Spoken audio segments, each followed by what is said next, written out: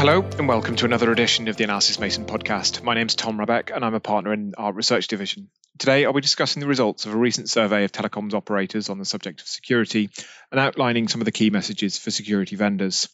A version of the related article is available to access and download from the Analysys Mason website. Telecoms operators provide an attractive route to market for cybersecurity vendors. These operators have a large customer base, and bundling security products with connectivity is a logical move. Operators also have ambitious plans to expand their security propositions. However, vendors need to do more to benefit from this channel. Operators require quite different types of support from their other partners, a point that few vendors seem to recognise. We surveyed 34 telecoms operators in Q3 2020 about their plans and activities in the small and medium-sized business market, or the SMB security market. The survey showed that existing propositions are dominated by network security products, things like firewalls and DDoS protection. More than 90% of the sample are offering these types of products. Fewer operators offer endpoint or mobile security solutions, but many are planning to add these in the near future.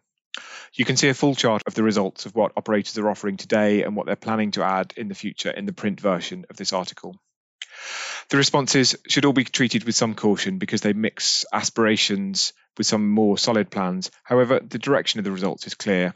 Telecoms operators are planning to aggressively expand their portfolios. These findings have implications for vendors. Operators are already well set for firewall solutions. Each operator on our panel works with more than 2 network security vendors on average. Competing suppliers that focus on this space will struggle to add themselves to this list.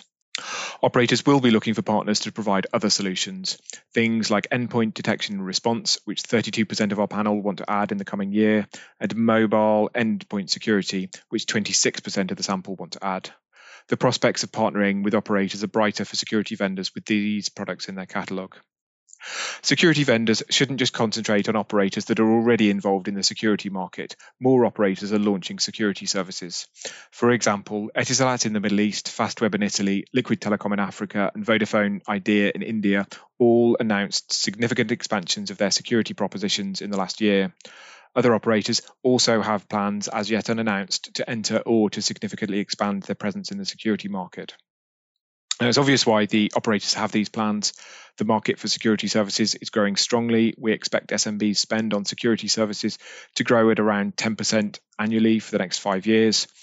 Operators already have a customer base to sell to, and there's a close relationship between connectivity and security products.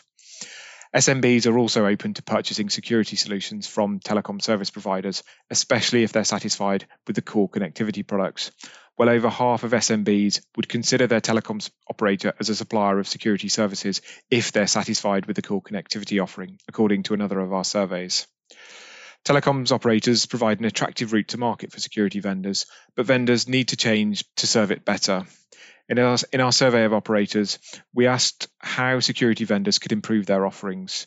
Ease of use of solutions was the most important issue for operators. Nearly 2/3 of respondents identified this as a top 3 priority. A vendor that can make its solutions easy to use and can demonstrate this to operators would have a clear advantage. Profitability inevitably was identified as another important area for improvement. It's a top 3 priority for 62% of our panel.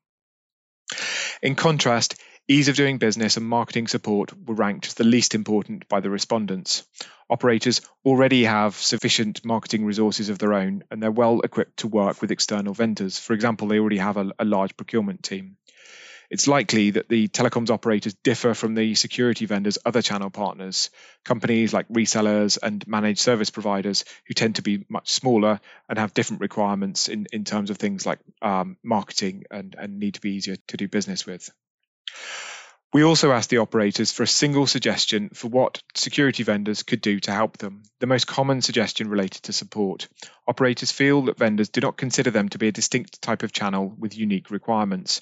Vendors need to do more to understand how operators sell to SMBs and how operators' requirements are different to those of their other channel partners. Operators are also not impressed by the pricing models offered by many of the security vendors. They'd like to see more vendors offer more flexible pricing models, such as pay-as-you-grow, rather than insisting on minimum value or volume commitments. Fortinet is an example of a vendor that does well in these respects. It was extremely well regarded by operators. It is also notably a key partner for both Vodafone Idea and Titalat, two of the operators that I mentioned earlier.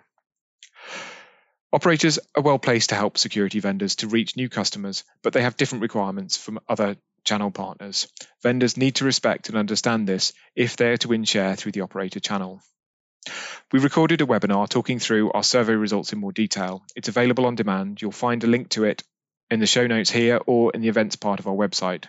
We've also published detailed reports of the survey in 2 reports, Cybersecurity in the SMB market and Analysis of Vendors of Cybersecurity Solutions for SMBs. You'll find both of those on the website too.